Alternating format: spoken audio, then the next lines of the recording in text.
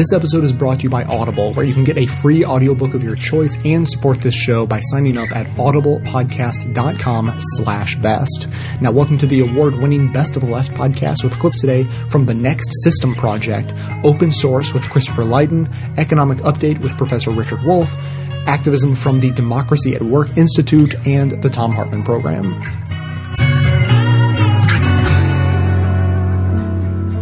Society, civilizations, in some sense, are like our bodies. If there's something systemically wrong, it's manifesting all over the place, in all our organs, and that seems to be what's going on in our world at the moment. The system is failing all around us. Our infrastructure is falling apart. Our jails are full and can't hold more people. Our young people are burdened with $1 trillion in student debt. We're in a heap of trouble. When the temperature of the earth is starting to rise, that's a very bad sign. Our earth is running fever, and it's running it because it's sick in many ways. In a country like the United States, the fact that anywhere from 45 to 50 million people are hungry, this is a problem. We can't go on like this. We can't keep moving toward climate catastrophe, nuclear war, persistence of inequality, poverty, famine. There is a systems problem. These are not one-off issues. They are interconnected, and we have to look at the system as a whole. It's time to talk about alternatives. It's time to talk about what's next. We need to be aspirational and be clear about the vision of the world that we want. What is the system that humanizes us? What is the system that opens up our imagination and possibilities of cooperation? Nothing is more important right now than to discuss how can we bring about this change.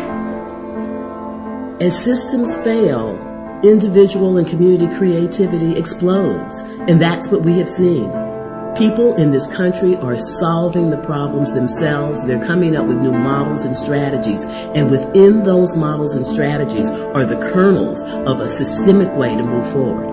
Land trusts, cooperatively owned businesses, sustainable energy, state-owned banks, urban gardening, urban farming. These small successes taken together are a proof of concept that this can happen on a larger scale. We're compelled to search for alternatives, not just analytically, but in how we live and what we do, how we organize our daily lives. And that has tremendous potential. Our actions and our imagination have to match the magnitude of this problem. We have to get out of our comfort zone. We must think with courage. All bets are off in terms of our previous thinking. Our ways of thinking about the economy and our ways of thinking about politics have proven an abject and utter failure. The good news is we have no choice but to adopt revolutionary thinking. I like that. That's the exciting part about this moment. When there are no rules, then people have freedom to invent and to create new things. I have no doubt that we can create a better America. If the people who cared about these things really join together to do something about them, anything is possible. The biggest worry for me is that we don't try, is that we don't push for what we know is right, for what we know is possible. It's time for everybody who cares about this country and the future of the planet to do something about it, to get involved. We can actually do better. We can build a better system. It's not impossible. It's a very American thing to do, to build a new system. It's a challenge. We can do it collectively, neighborhood by neighborhood, step by step. I think that the world that we're on the verge of is a bright and beautiful and interesting one. Complex, local, interconnected. I hope we get there.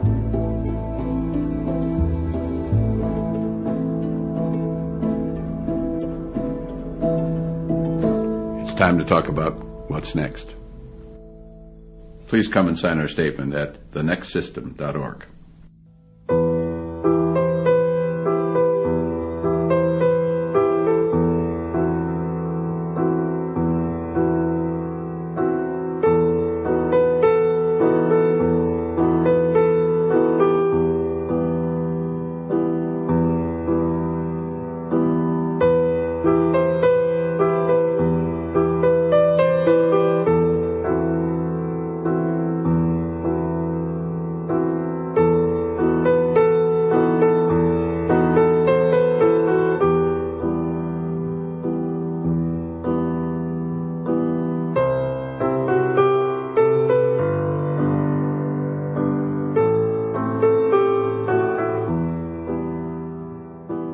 want to introduce Alex Gurevich. He teaches political science at Brown University, and he writes about political economy and workers' rights on sites like Jacobin and Salon. His new book is titled From Slavery to the Cooperative Commonwealth. Welcome, Alex Gurevich.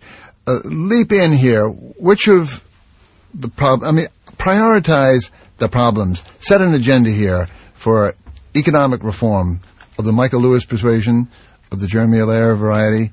Where do we have to go? Well, first off, thank you very much, Chris, for inviting me to this conversation today. It's a lot of fun to hear all kinds of utopian ideas and criticism floating around. I love the vision that Jeremy spells out of democratic disruption of the economy. But I have really big doubts about whether you're going to get real democratic disruption of the economy through some very creative but hard to understand new technology like Bitcoin or any number of other kinds of technologies. I think you're much more likely to get something that really challenges the roots of contemporary inequality, of the power of financial markets over the economy. You're going to get real disruption through mass political action, through things like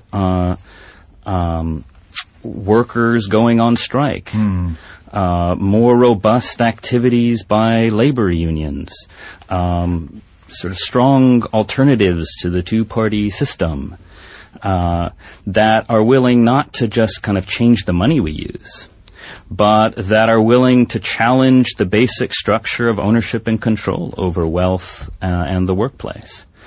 I mean, it's a tall order, but since we're talking in sort of quasi-utopian terms right now, I just have really big doubts about whether technology, especially something like just a new money, is going to solve any of these problems. I mean, to give a couple reasons. And yet it does have these kind of rehumanizing, universalizing, egalitarianizing, at least implications.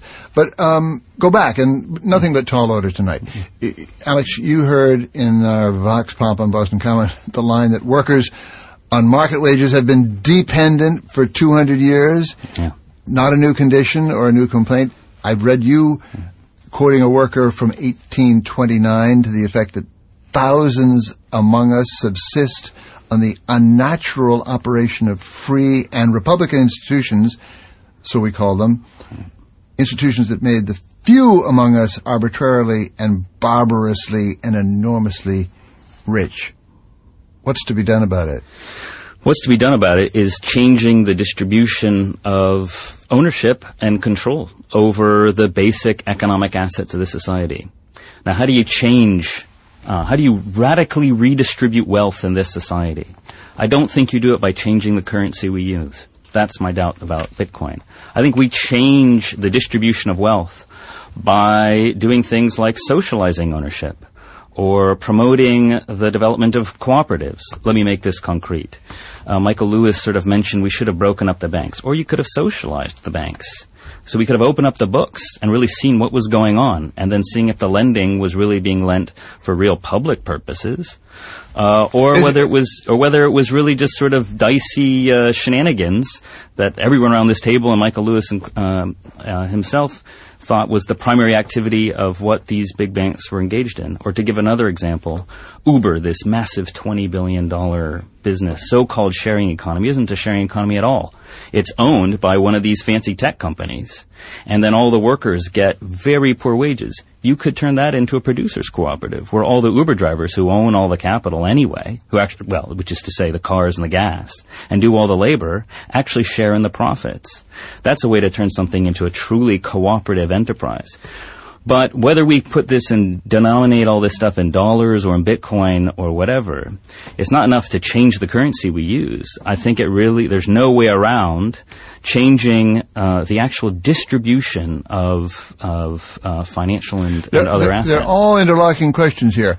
But as Michael Lewis questioned, I mean, first of all, how is money to be dethroned in terms of Wall Street's power, but how is it even to be dethroned in our culture? It now so dominates the minds of kids in college in terms of their what they're studying, where they're going, what their ambitions are, what the traps are that they know.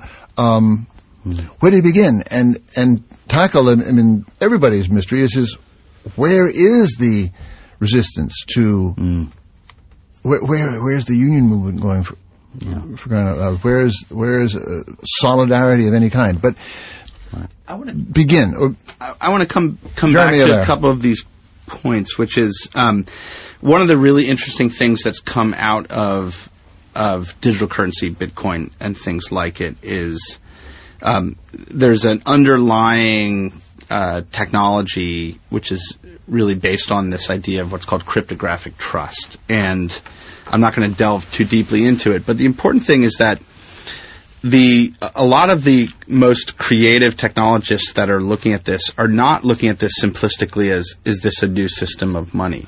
They're actually looking at this as saying, can we build new globally distributed and decentralized systems of organization, of redefining the definition of a corporation to build what are called distributed autonomous corporations or distributed autonomous collectives, where through free association, individuals are able to enter into collective contracts where they share equity collectively in a endeavor, and where that can be verified in a automated fashion, and where there's a system of value exchange that sits behind it. The point is that until today, if you wanted to create an entity that produced things, you had to do it within the laws of a given country.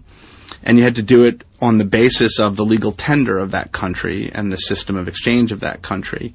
There's never been a way for people free associating around the world to construct institutions that are democratic and are collective and that have an economic basis that they can use, and do that in a straightforward fashion. And so a lot of the visionaries that are involved in digital currency are actually really thinking about what's the infrastructure of society and the economy that we're going to have in 10 or 20 or 30 years.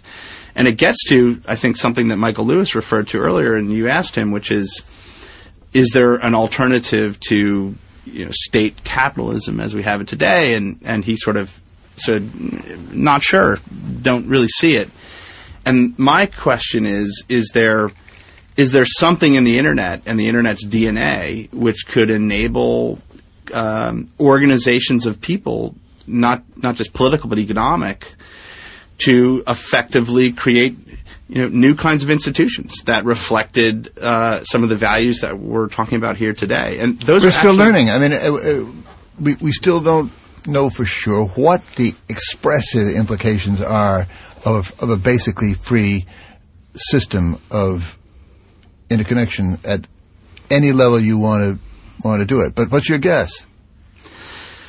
I think it's interesting. I think on the one hand, we're moving towards a world where it's much easier for individuals to participate in an open and free and more democratic system of communications and finance and things like that, and that will take place. But at the same time, the very nature of these things is highly globally integrated. And we're faced with issues that ultimately have to be solved at a global level. Let me ask you, Alex, do you see politics in this kind of technological impulse, or do you see it as technology sort of playing itself? Yeah, the latter. I think that this is an attempt to bypass politics on the way to these utopian, self-organizing kind of economies. I do love the image of a self-organizing economy, one in which people can associate transcontinentally or internationally. But most production takes place locally in a particular factory in a particular place. And when we talk about actual producers' cooperatives, historically, that's what they've been. I mean, we actually have been there before. There have been times even in this country when you had thousands of producers' cooperatives. But to do that, you actually need democratic centralism. You need central power controlled democratically rather than the kind of centralized power we have now, which is largely undemocratic. It's here the family's broken, and it's here the lonely say that the heart has got to open in a fundamental way. Democracy is coming to the USA. This show is sponsored by Audible, where you can get hundreds of thousands of audiobooks, radio shows, audio versions of periodicals, and more. You can get a free book of your choice by going to audiblepodcast.com/best, which you can also find linked up on my website. And if you'd like to learn more about the dangers of capitalism with specific focus on its impacts on climate change, then you may want to check out Naomi Klein's new game-changing book, This Changes Everything: Capitalism versus the Climate. I've heard nothing but absolutely glowing reviews, and it's available on Audible and can be yours free by signing up at audiblepodcast.com/best. It's coming like the tidal flood beneath the lunar sway. So let's turn now to a response. The first question, and it's actually a group of questions that you send in to me from time to time, refers to a topic you know we cover a lot here, worker co-ops, or what we like to call worker self-directed enterprises. And your questions go to the following. Will worker co-ops, two kinds of questions that I'm going to deal with today, will worker co-ops mean that everybody gets paid the same amount of money? A lot of you asked that question. And even more of you asked the following question. How can we expect worker co-ops to become a real part of this economy, a real option for people to buy from and to work in, alongside choosing a more conventional, traditional capitalist enterprise? How can that happen? Because won't worker co-ops be at a competitive disadvantage with capitalist enterprises? In other words, for example, you ask, a capitalist enterprise, the executive can make a quick decision. In a worker co-op, the workers will have to discuss it. It's a democratic process. It takes time. Won't that put you at a competitive disadvantage?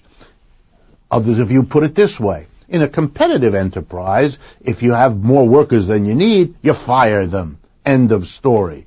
But in a worker-run enterprise, won't there be a lot of obstacles and hesitancy of workers to damage the lives of their fellow workers by voting to fire, and how would they even get that done? Who loses their job? Who keeps it? And so on. So let me respond to both. First, the vast majority of co-ops, worker co-ops in the world, pay their workers different amounts of money. So the simple answer to the question, do worker co-ops necessarily pay everybody the same? The answer is no. Most of them don't. Some do. And some of those who do will give you very interesting arguments about why that has been a very successful strategy for them and a way of holding everybody together and making for a much more cohesive enterprise. But the reality is many co-ops decide that some kinds of work should be paid at a higher rate than others, depending on the difficulty of the work, the unpleasantness of the work, the amount of training and education and skill you took to acquire it, and the expenses of getting that training. So the typical worker co-op allows for quite a range of payment. To use the most famous example in the world, the Mondragon Corporation in the north of Spain, with over 100,000 workers, they have a rule that they have abided by for quite some years, that the highest paid person cannot get more than about 8.5 times what the lowest paid person does. Just to give you an idea, in an American large corporation, the CEO will very often get 200 to 300 times the amount of pay of the lowest paid worker. So it's a much narrower range of difference, but it's still a considerable range of difference that worker co-ops have chosen to use. Second, about competitiveness. Let me be very clear, because this is a question many of you send to us. There are ways in which capitalist corporations are more competitive than worker co-ops, but those are balanced by ways in which worker co-ops are more competitive than capitalist enterprises. And the net result is there's no necessity for either one to outcompete the other. And again, the Mondragon Corporation offers a very useful empirical proof. Mondragon began in 1956 in Spain with 6 workers forming a co-op under the direction of a Roman Catholic priest in that part of Spain. Now, fast forward 70 years later, almost, and we have 100,000 workers. In order to get from 6 workers to 100,000, the Mondragon Corporation, a worker co-op with kinds of rules of the sort I just described, had to compete against literally hundreds of capitalist enterprises across the way. Mondragon, by the way, is a family of 250 co-ops. Every one of those co-ops has had to compete in its lifetime against capitalist enterprises doing similar things. Bottom line, the Mondragon Corporation won in those competitive struggles. That's why it grew. It successfully competed against all manner of capitalist corporations. So that answers the question, can a worker co-op compete against a capitalist enterprise? We know the answer because the history of Spain proves it. But let me give you the reasons why. In most worker co-ops, the workers not only do the work and control the work and direct the work, but they also own the company.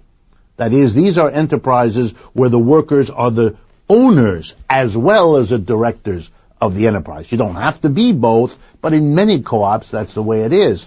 And then they don't have to give dividends to some other group of people. They don't have to charge enough money for what they sell to pay not only their wages, to pay not only the costs of doing business, but also to pay dividends to owners. They don't need to do that. So they can lower their price to outcompete another company that's a capitalist company whose prices have to allow them to pay off dividends to their shareholders. That gives them a competitive advantage. Number two, they don't have high-priced executives because the workers collectively direct their own enterprise. They pay themselves for the directorial, the managerial activity, and they don't pay spectacular high salaries to the CEO, etc. That saves them money, which allows them to price more competitively against a capitalist enterprise that does make those kinds of payments. Let me give you a couple of more examples. A worker who simply comes to work 5 days a week, 9 to 5, and feels no relationship to the people who run the factory, who run the office, he has, or she has, less of a commitment to that enterprise because they don't own it. Less of a commitment because they don't direct it. Less of a commitment because they don't feel valued the way they would be if they were given responsibility and authority of directing their own enterprise.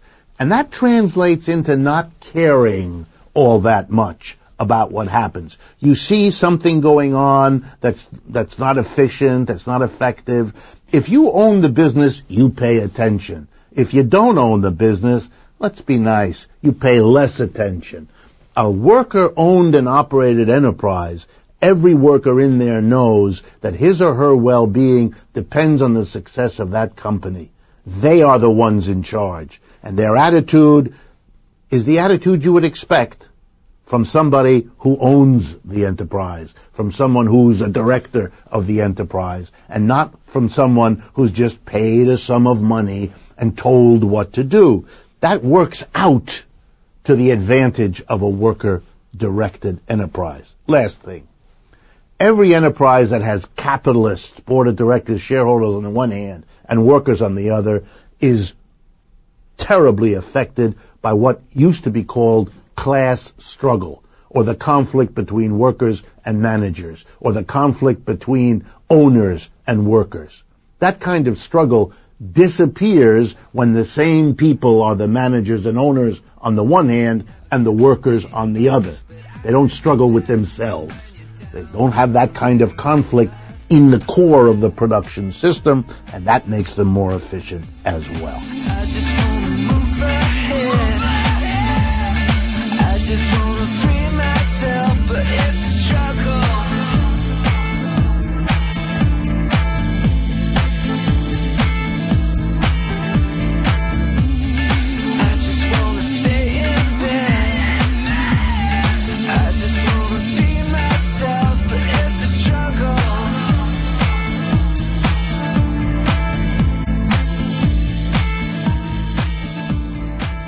You've reached the activism portion of today's show. Now that you're informed and angry, here's what you can do about it. Today's activism, starting and supporting worker co-ops.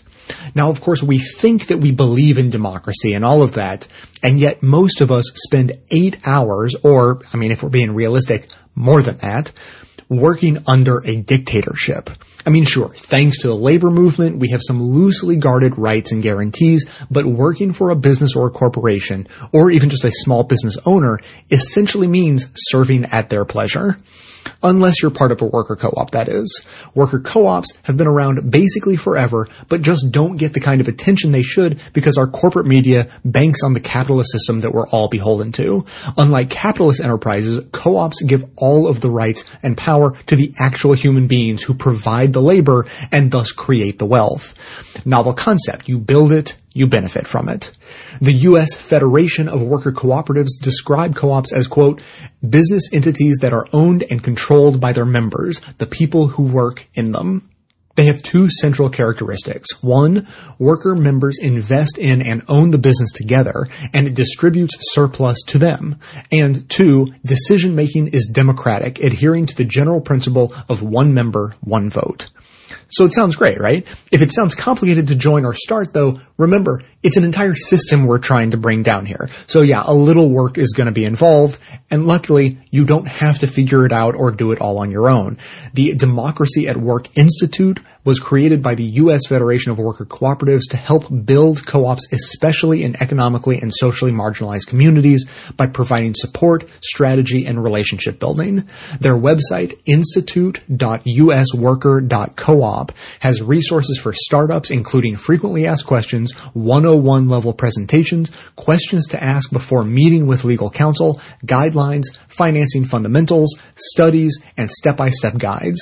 But for those interested in joining rather than starting a co-op, their homepage also links to a searchable list of existing worker co-ops by state and industry and has a form for submitting additions to their database. You can find childcare, bakeries, breweries, massage centers, landscaping companies, eco-cleaners. Almost any business you can think of is being run by workers in some part of the country.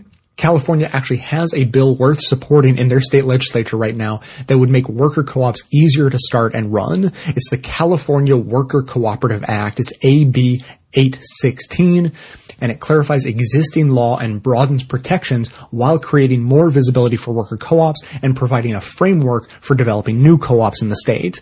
With nearly 40 million residents, or more than 10% of the total U.S. population, and a variety of industries, including many that traditionally disempower workers like agriculture, tourism, and manufacturing, California is a great testing ground for this legislation. If it can be successful there, it not only helps a whole lot of people, it can become model legislation for other states and possibly the federal government.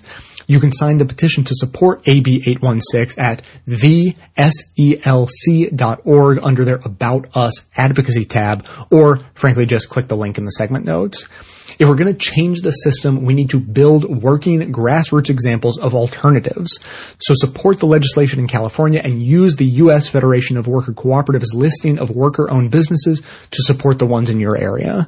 The segment notes include all of the links to this information as well as additional resources. And as always, this and every activism segment we produce is archived and organized under the activism tab at bestoftheleft.com. If democracy in the workplace matters to you, be sure to hit the share buttons to spread the word about worker co-ops via social media so that others in your network can help change the system too. Activism.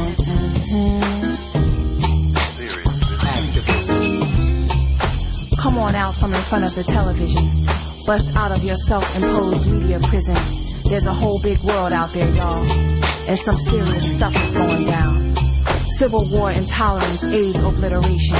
The usual madness, but not enough frustration about what's troubling Earth's nations. The spotlight will not be your savior in these dark days, and it will not be your saving grace. Why not replace your dreams of gracing life's stage with action? In the modern field of economics, carved out, looking at the production and distribution of goods and services, because that's what economics really focuses on, the man who's credited with being, in a sense, the father of modern economics as a discipline is this fellow Adam Smith.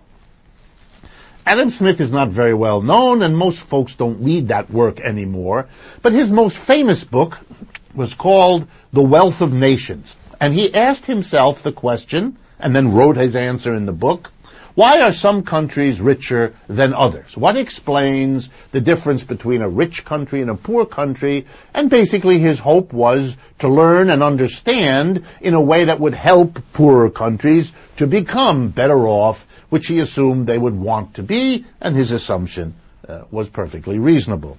So Adam Smith had this idea he was going to answer the question. And here's how he answered it. He said that the new economy developing at that time around him in Great Britain, he was a Scottish thinker and a professor in the north of Scotland, there he decided that this new economic system, which we now call capitalism, which was emerging out of the system that existed before, very differently feudalism, which existed before, he thought this capitalism was an engine of economic progress, that it would make countries rich, that because England had gone further in this capitalist development than anywhere else in the world, that explained why already towards the end of the 18th century, England was such an economic powerhouse, about to become a kind of global empire, which in the second half of the 18th and for much of the 19th century, Britain was. And so Adam Smith developed an analysis of capitalism in which, while he made criticisms, and many, he was a very balanced kind of thinker, nonetheless his basic take was capitalism is wonderful. Capitalism is an engine of economic growth. Capitalism is much better than what went before, and we should celebrate it, we should study it, and we should spread it around the world to make everybody rich. Right after him came another man who systematically worked all this out, named David Ricardo. And so generally in economics, Adam Smith and David Ricardo are considered the founders, the people who began the discipline of economics. And they are both understood to have been, and they were, champions of capitalism. They were the people who analyzed the problem from the perspective of someone who admires, who celebrates, who endorses what they're studying. And that's fine. It's perfectly fine to have someone who loves the topic go in there and study the topic and explain it to us. However, it's also important to remember that like most things in the world, there are people who don't like what others do like. You know, some of us like chocolate, others don't. Some of us like pizza, others don't. Some of us like the rainy day, others don't. Some of us like capitalism, and others don't. And that has been true from day one of capitalism. That isn't new, that isn't odd, that is the most normal and natural thing. So, were there economists about the time of Adam Smith and David Ricardo, or in the years afterwards, were there people who looked at capitalism and said, that isn't so good. Human beings can do better than capitalism, and I, as a critic, such persons might have said, would like to examine it from the standpoint of a critic? And the answer is yes. And by far, the most famous of the critics of capitalism, who started writing just about the time that David Ricardo stopped writing, so comes right after Smith, Ricardo, is Karl Marx. And the reason Karl Marx is important is because he was the greatest, he was one of the earliest to provide a systematic, critical attitude and examination of capitalism. And before I sketch the differences, as you've asked me to do, I want to use a metaphor to make sure what I've just said is understood. And the metaphor I've used before, I'm going to use again. Imagine we were trying to understand a family that lived up the street from us. Mama, Papa, 2 children. And the children were young adults. And we took as a task understanding that family. And final point, we knew just by gossip in the neighborhood, we knew that one of the two children thought it was the greatest family, felt terribly excited and grateful that he or she had been born into and raised in this family, while the other one thought the family was very psychologically messed up, dysfunctional family, serious problems, and was determined to withdraw from that family and form his or her own family as soon as possible because this wasn't a successful family in that person's mind. One child who celebrates, one child who thinks you can and should do a lot better. If you wanted to understand the family, would you speak only to one of the two children? And I don't care right now, for this point, which one. Would you talk only to the celebrant or only to the critic? I think most reasonable people would quickly answer me by saying you would talk to both of them. You would want to get the perspective of the person who loved the family, and you want to get the perspective of the person who's critical of the family. You will then listen to them both, ask your questions, and come up with your own assessment, which will tilt towards one or the other, according to what you found most persuasive. That would be the rational way to proceed. That means in economics, if you want to understand capitalism, you should certainly study and listen and read the works of Adam Smith and David Ricardo, and the whole tradition that comes out of them of people who love and celebrate and endorse capitalism. By all means. As Marx said, they discovered many useful things. We have much to learn from them. But exactly the same applies to the work of Karl Marx and to the very impressive tradition of Marxist critical economics that has developed. Marx died in 1883. So here we are, roughly 150 years later, and Marxism, his ideas, have spread to every country on the face of the earth. People in Asia, Africa, Latin America, Europe, North America have worked with the Marxian system, developed it, elaborated it. So there's a very sophisticated, complicated set of critical economic assessments of capitalism, because that's what Marx focused on, criticizing capitalism. He didn't spend a lot of time imagining what would be better. He sketched that occasionally, but his point was, here are the flaws of capitalism, here are the problems of capitalism, let's work to do better than them. Let's change the system, let's build a new system. The problem in the United States, and I'm not going to be able to solve that in a short amount of time, but the problem in the United States has been, to be blunt, that we haven't done that. We haven't been reasonable or rational.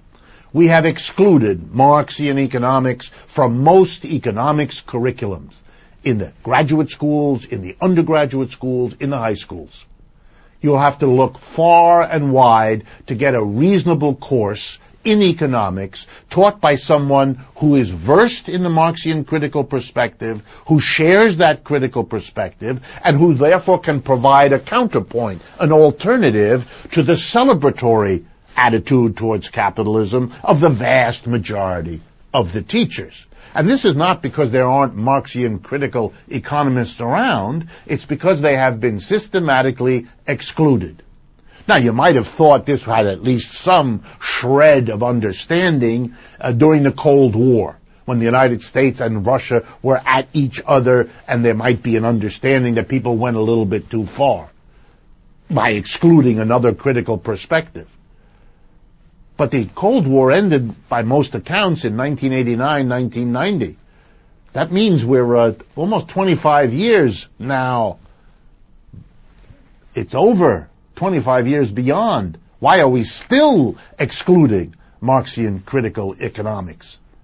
There's no excuse. It's intellectually dishonest, and it's shameful. But it means I can't, in a short amount of time, overcome that, because it's built into our educational system, unless and until people say they don't want this anymore. And I, for one, hoping that that time happens rather soon.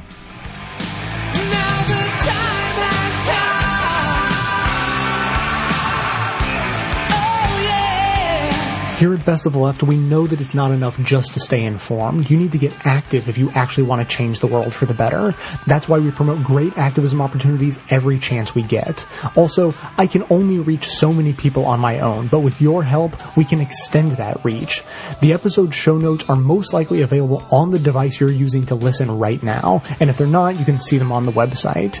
Simply click the title of any segment you want to share and then easily post it to your social networks or send it directly to friends. You joining these actions and helping amplify the show to get even more people involved is critical to our mission to change the world for the better. Get started right now in the show notes on the device you're using, or visit the website from any device at bestoftheleft.com.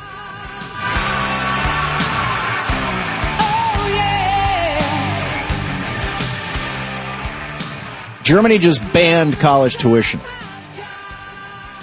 Now, prior to 2006, I lived in Germany 86, 87, and there was no college tuition then. College was free. In 2006, and I believe that was the election that brought Merkel in. I could be wrong. But, Merkel is a conservative. She's sort of a Bob Dole conservative, but she's a conservative, the Christian Democratic Party. And in 2006, Germany actually allowed tuition. They allowed colleges to start charging. I mean, it was only the maximum tuition in the country is about $4,500 a year, but they allowed it. And now, I think it was Lower Saxony, now the last of the German states to allow colleges to charge tuition, has banned the practice. So in Germany, because they have a national healthcare system, you cannot go broke because you get sick. It doesn't happen in the country. And you cannot go broke or graduate from college broke because you went to college. This has to do with the commons. Let me take this a step beyond just college, because there's all these areas that have to do with the commons where conservatives have been hell-bent for leather to bore holes into our commons to create opportunities for profit. When the things that have to do with our commons are better done by government. This is why government is created. Ronald Reagan wouldn't want you to know this. You're not going to hear this on right-wing talk radio. Now, you will understand this if you take any government class or any history class. But the purpose of government is to administer the commons for the public benefit, for the public good, for the general welfare, as our Constitution says in 2 or 3 different places. So here now we have this article in the New York Times, doctors find barriers to sharing digital medical records. You and I, with our tax dollars, have given $24 billion. $24 billion to hospitals, doctors' offices, and by pass-through, virtually all of it went to companies, for-profit corporations, the largest of which is discussed at some length in this article in the New York Times, Doctors Find Barriers to Sharing Digital Medical Records by Julie Cresswell. It's called Epic. It was founded by Judith Faulkner, who is now worth over $2 billion. So you can make serious money when you are doing the business of the commons for profit. But here's the problem: as for example, as Julie Cresswell writes in today's New York Times, almost 18 months after the Epic system was installed at Unity Point Health St. Luke's Hospital in Sioux City, Iowa, physicians there still cannot transmit a patient care document to doctors 2 miles south at Mercy Medical Center, which uses a system made by another major player in the field, the Cerner Corporation. They also note separately, through its maintenance contracts and other agreements, Epic charges a fee to send data to non-Epic systems. And the woman who started this company is worth $2.3 billion, according to the New York Times. Which raises the question. And she makes the point, the Ms. Faulkner, the woman who started the company, she makes the point the government didn't establish any standards for electronic medical records. They mandated them, but they didn't establish any standards. So we did. And our standards at Epic, in the case of this company, are thus and so, right? These are our standards. And it's secure, and it works well, and if you're within the Epic system, you can talk to each other, but if you're outside the Epic system, we're going to charge you extra to transmit your data, to modify, convert it, make it compatible, or you just can't do it.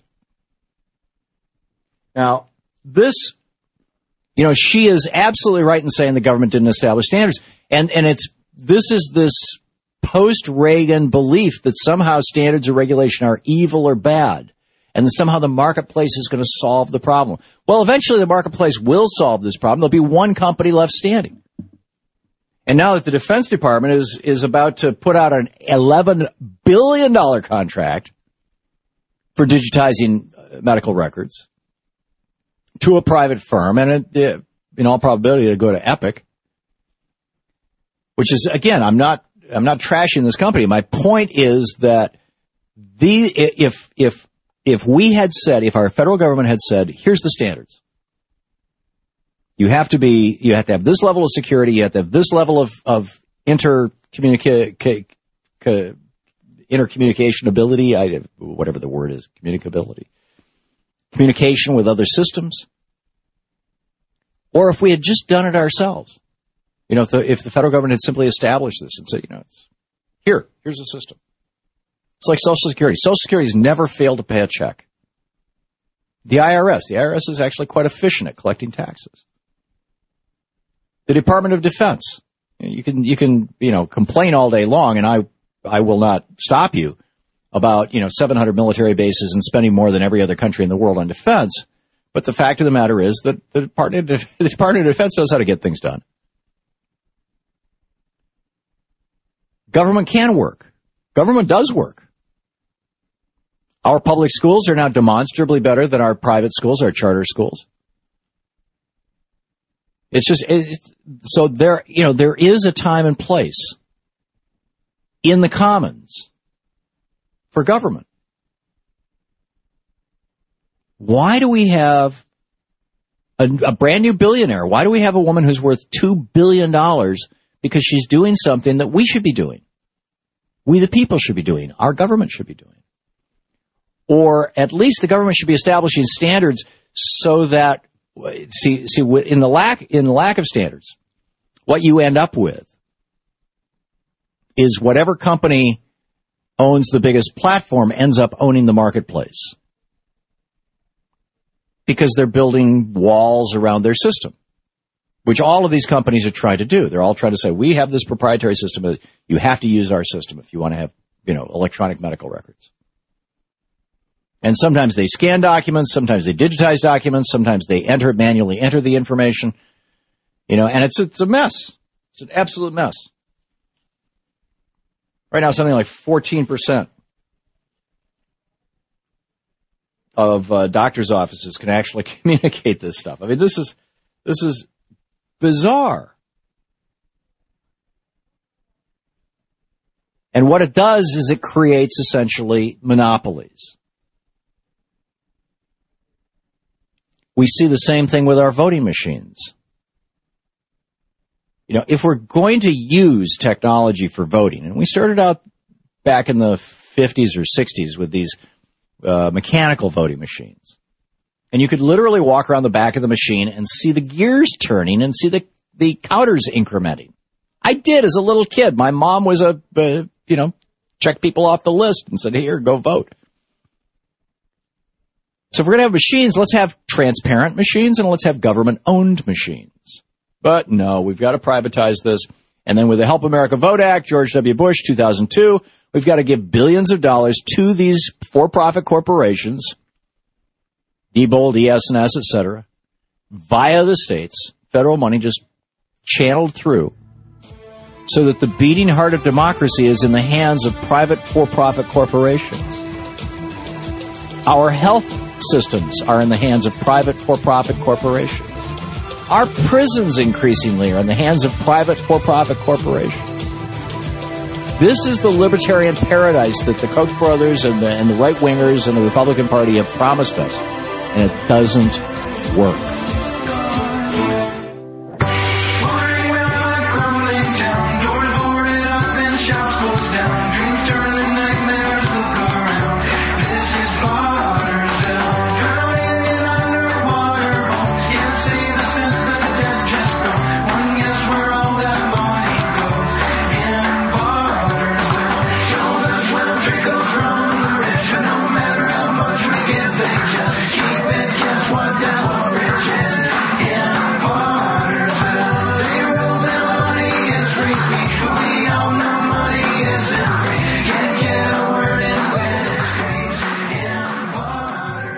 Now, what is the basic difference? Here, in a nutshell, is how to keep it in your mind, I think.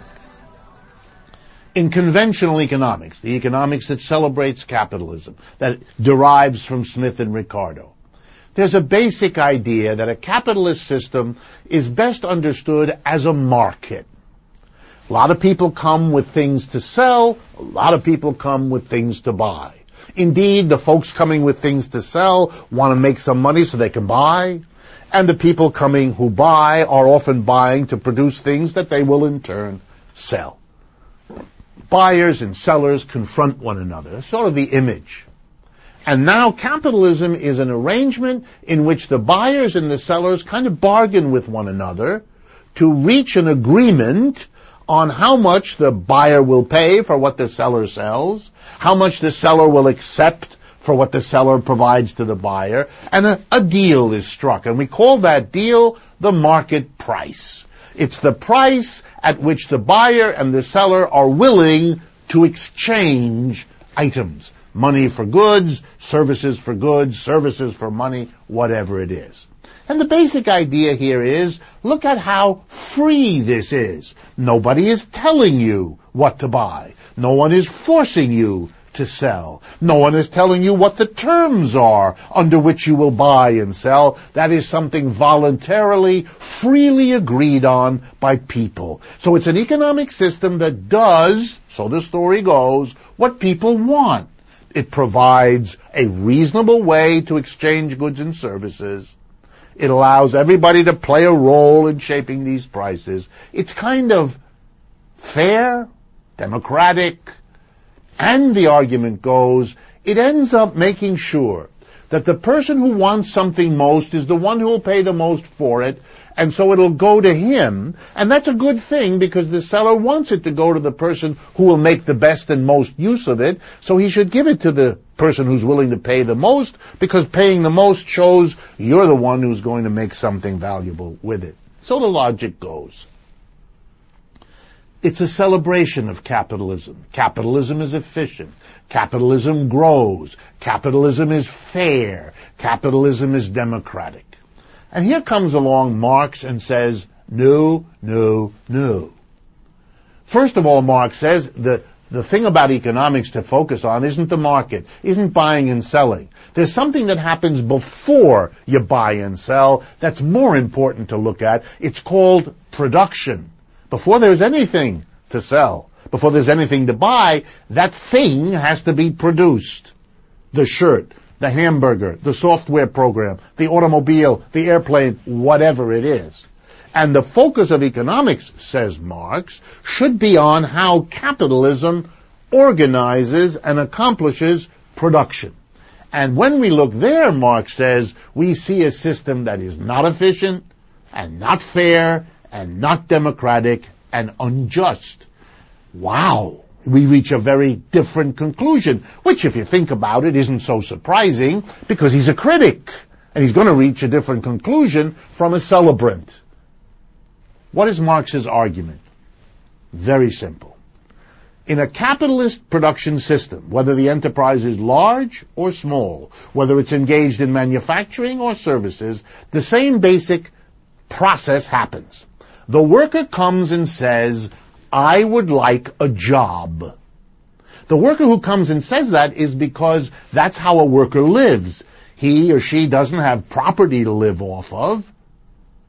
They have their skills, their brains, and their muscles, and they're trying to survive, and so they sell their capacity to work. And they come and they ask for a job. And the employer says, you know something? I need a worker. I'm in the business of producing something. Hamburgers, shirts, software programs, airplanes, automobiles, whatever it is. But I need a lot of workers, and you're offering to do work. So let's make a deal. I will hire you. I will buy your capacity to work, and that's what you're trying to sell, isn't it? Yes. And so they talk to each other. The employer, the capitalist, the buyer of labor capacity says, I want you to come 9 o'clock and stay till 5, Monday to Friday, or whatever the details are. You work with this machine over there on these raw materials that I will provide you, and this is what you do. And you work all that out, and then you come to that last key moment. Pay, salary, wage. And the employer says, I'll give you, let's say for the argument, I'll give you $12 an hour. And you say, well, I want 20. And then you bargain back and forth, and let's say, just for the sake of argument, you end up at $15 an hour. Now Marx comes in and says, let's examine what that means. Every hour you're going to use your brains and your muscles to produce output. Because you're there, the employer can get more hamburgers, more shirts, more cars, more planes produced than if you weren't there. The more workers he has, the more working with machinery and so on, the bigger the output he has when it comes time to sell it. You do the work, you produce the goods. At the end of the day, at 5 o'clock, you go home. The work you produced, the fruits of your brains and your muscles, working on the machines and the raw materials, immediately belongs to somebody else. You produced it, they get it. That's crucial. They then sell it. The employer sells it. And now here comes Marx's basic insight. The employer, says Marx, will never pay you $15 an hour unless the following is true. During that hour that you work, your brains and your muscle, you produce more than $15 worth of extra stuff for your employer to sell after you go home and leave it behind. That's right. You produce in an hour more than what he pays you. Why? Because that's why you're there. He's not hiring you to produce goods. He's actually hiring you to produce profits, which every honest business person will tell you. He's not interested in those goods. As soon as you produce them, he sells them. His interest is in having more money at the end of this process than he started with. He wants to pay you $15 an hour, have you produce more than 15, say $18. He sells it, takes the 18 he gets, gives you the 15 he owes you for your wage, and keeps the other 3 for himself as the profits. That's Marx's argument. That's how capitalism works. And that is fundamentally unfair. Why? Because you've produced more than you've gotten. The worker who says to himself or herself, I am never going to work for any employer who doesn't pay me what I'm worth, that's a worker who hasn't understood Marx. The only way you're going to get a job, Marx says, is if you produce more than you're paid. Because if the employer doesn't get more from you than the $15 an hour he pays you, he has no incentive to hire you, and he won't. You're as interesting as the profit you produce. That means you produce more than you get. And that's really interesting, isn't it?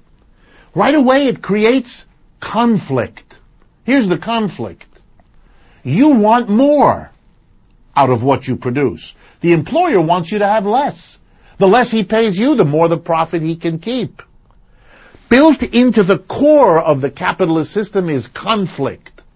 Different interests. Clashing interests. That's why periodically workers strike when they've had enough. That's why employers are always trying to figure out ways to pay workers less. That's why they leave North America, Western Europe, and Japan and go to other parts of the world where they can get away with paying less. The whole development of modern capitalism and the injustices of it and the inefficiencies of it come out of this basic core conflict. Marx said we can do better. And what did he sketch? A world in which the workers and the employers were no longer at each other because they became the same person. That is, the workers become their own bosses. The workers run the enterprise. Then there's no longer a conflict between the workers and the employers. It's a little bit like ending the conflict between slaves and masters by freeing the slaves, because then there's no more the conflict, because there's no longer the relationship. Marx's is a powerful critical perspective. But my point isn't so much about Marxian economics. That's for another day.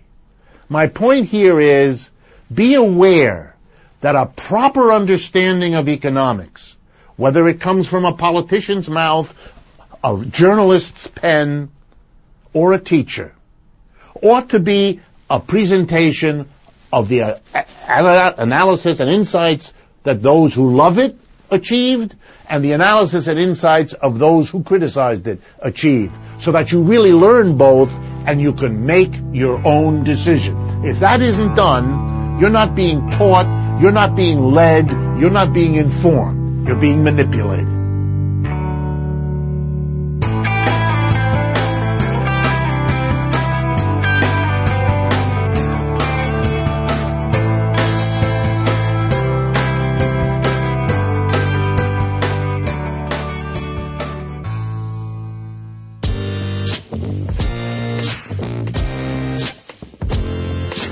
Hi, Jay. This is Daniel from California. I just wanted to call in regards to the point you made about people who work in the health insurance industry having an out in regards to wanting to keep private health insurance versus going social or socialized healthcare. I've been working in insurance for 7 years at a general agency and now at an agency, and I've ran into and spoken to a surprisingly high number of agents and people who work in peripheral settings to insurance companies, so not at Anthem Blue Cross necessarily or any other major carrier, but people who work in the peripheral industry who very much supported the reforming of the individual market because it was just not a functional market. That's not to say that there weren't knee-jerk Republicans who just didn't want it because they just didn't want it, but as somebody who very much supports socialized healthcare in health insurance, like the whole manner, but I personally think that it's more successful with a private option, and I think a lot of agents actually would agree with that. Agents are more interested oftentimes in groups rather than individuals because it's just more efficient. But essentially, I just wanted to call in and give that perspective that a lot of people within the industry did actually support a reforming, not the one that we got. A lot of people are unhappy, but we'll see what it can build into in the next few years. Hopefully there'll be more positive results, but currently it's not functioning the way I personally would like to see just an independent payer program that would way simplify everything and help start the lowering of the cost. But that's a bigger discussion about the lowering of the costs. But either way, I just wanted to kind of give that different perspective. Thank you very much. Your show has been a delight to me for years, and I listened, I think, to every episode that you've had over the last few years. So keep it up. It's fantastic, and I really appreciate all the perspective you bring. Have a great day, and thank you very much.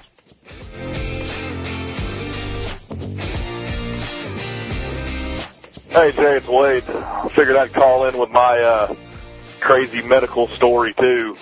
I recently went to the dentist, and, I have a copay and all that, pretty good dental insurance, and while I'm sitting in the chair there, they're doing all the work, and then they, apparently, I didn't even realize this was really going on, they polish your teeth with this device and this substance. No big deal, About a week goes by, I get a bill from them because apparently the teeth polishing is not covered by my insurance and they want $55 from me. Okay? Well, fuck you, I ain't paying it. That's my response to that. Because I didn't know that wasn't covered by my insurance policy. Why the hell should I be required to pay this when I wasn't given the option? I mean, like, I know what's standard and routine in a dental office. I'm not a dentist. That's why I go to the dentist. They're the experts in this stuff. Okay? So, from my point of view, I don't think I'm liable for it. That may make me an asshole, but you know what? Fuck them. I ain't paying them. Now, on to my political point. If you are a liberal, a left, a progressive, whatever the hell you want to call yourself, and you support Obamacare, I have to ask if you're just not, pulling for your team on this one. Because how can you support Obamacare? I want everybody to go back and remember the epic meltdown of a debate that was Obamacare. They never once said the word, or the term, health care. It was always health insurance. We gotta get more people insured. What the fuck does that do anybody? We need health care. We don't need health insurance. Just because you have insurance does not mean you are going to get care. Obamacare is going to be this epic 800-pound gorilla in the way of single-payer health care for the next 30 years. That's what we're going to debate. We're going to debate Obamacare, not single-payer. For the love of God, support the repeal of Obamacare so we can focus on something that's actually gonna matter, is gonna impact our lives, is gonna better it. I'm very passionate about single-payer health care. I'm more of a freaking lefty than most people on the planet when it comes to this. I mean, I swear to God, I will chain myself to the White House gates with all you pinko commie liberals and get pepper sprayed and beat by police for single-payer health care. I think it's a tragedy that we don't have it in this country, and I just can't understand it. Yeah, it makes so much sense. And I think stories like the caller and like your story, those stories need to be broadcast. They need to be out there every day and just pounded and pounded and pounded. We got to win the hearts and minds of the average American in order to get this done. I mean, we've got to get rid of Obamacare. My God, it's just that's going to give them an excuse to say, look, we did something. Oh, great. I mean, all you did was give the insurance companies lots of extra, money, lots of extra customers that they damn sure didn't earn. That's ridiculous. Anyway, Jay, I'm sorry I'm ranting. I really want single-payer health care, goddammit. Have a good one.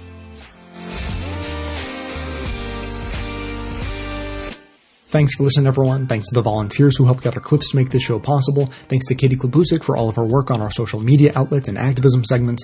And thanks to all those who called into the voicemail line. If you'd like to leave a comment or question of your own to be played on the show, the number to dial is 202-999-3991. So the time has come and gone, the moment of truth. And Best of Left did not win a podcast award this year. It's very sad. I will admit that I knew that I didn't win a couple of weeks ago because I never got offered a free plane ticket to Las Vegas where I would have to have gone to pick up the award. So I had the sneaking suspicion I wouldn't be winning. No big deal, though. It was really a blessing in disguise because I didn't have to go to Las Vegas this year. I can't recall if I told this story before. I probably did, but the last time I was in Vegas to pick up the award in January 2013 for the 2012 Best Produced category award that we won, I ended up on the phone with my mother while in Vegas, and so she was asking me how things were, and I told her how things were, and she responded, "Oh, that's called situational depression." And I said, "Oh, good. I'm so glad that I now have a word to describe how Las Vegas makes me feel." So really not having to go to Vegas was a blessing, not at all in disguise, actually. I was very excited to not have to go there this year. What I will say about the awards, though, is that the person who won apparently is a former reality TV show contestant who started a podcast about the strategy of various reality TV shows. So really, what chance did we ever have? I mean, I'm trying to put together a little show, trying to do a couple little things like saving the world, and he was discussing reality TV. So it's really, all is right with the universe that things work out the way they did.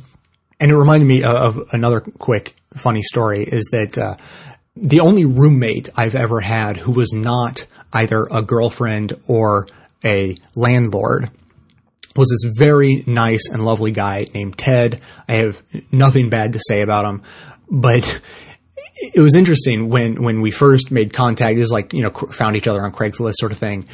And so I was going to move into the spare room of the apartment he was already in. And so we got lunch to sort of get acquainted with each other before I moved in.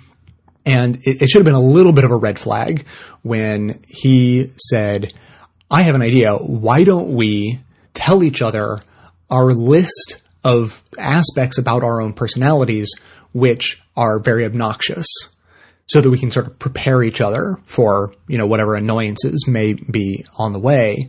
And, not to be like smug or anything like that. I was just like, look, don't get me wrong. I am positive that there are annoying things about me, but I don't know what they are. I haven't made a list. I'm not prepared for this conversation. I'm not saying that I'm not annoying. I'm sure I am, but I just don't have anything prepared. And he said, okay, well, I'll just give you mine then.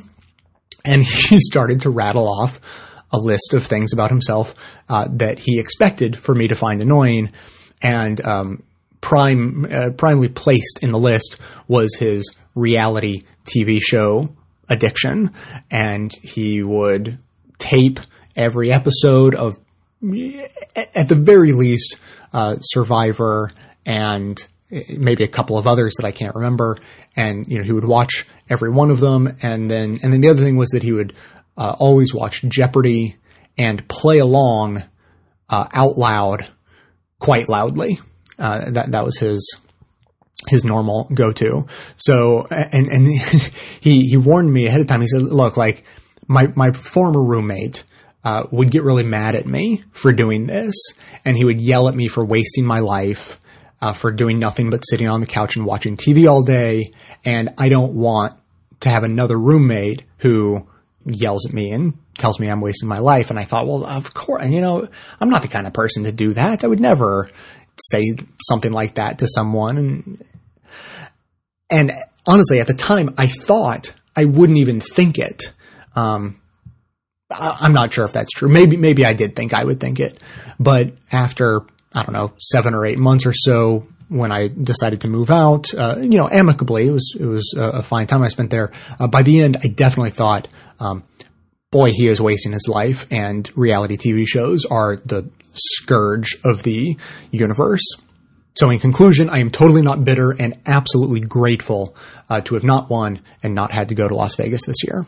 So that's going to be it for today. Thanks to everyone for listening. Thanks to those who support the show by becoming a member or making one-time donations, as that is absolutely how the program survives. Of course, everyone can support the show just by telling everyone you know about it, leaving glowing reviews on iTunes and Stitcher, and by donating your account at donateyouraccount.com/bestofleft. Stay tuned into the show by joining up with us on Facebook and Twitter, and for details on the show itself, including links to all of the sources and music used in this and every episode, all that information can always be found in the show notes on the blog. So coming to you from inside the Beltway yet outside the conventional wisdom of Washington, D.C., my name is Jay, and this has been the Best of the Left podcast, coming to you every Tuesday and Friday, thanks entirely to the members and donors to the show from bestoftheleft.com. And it's a crying shame how we get so trained. We can't see past all the sad stories and wonder what we're missing. We can't see past all the sad stories and forget how to listen. We can't see past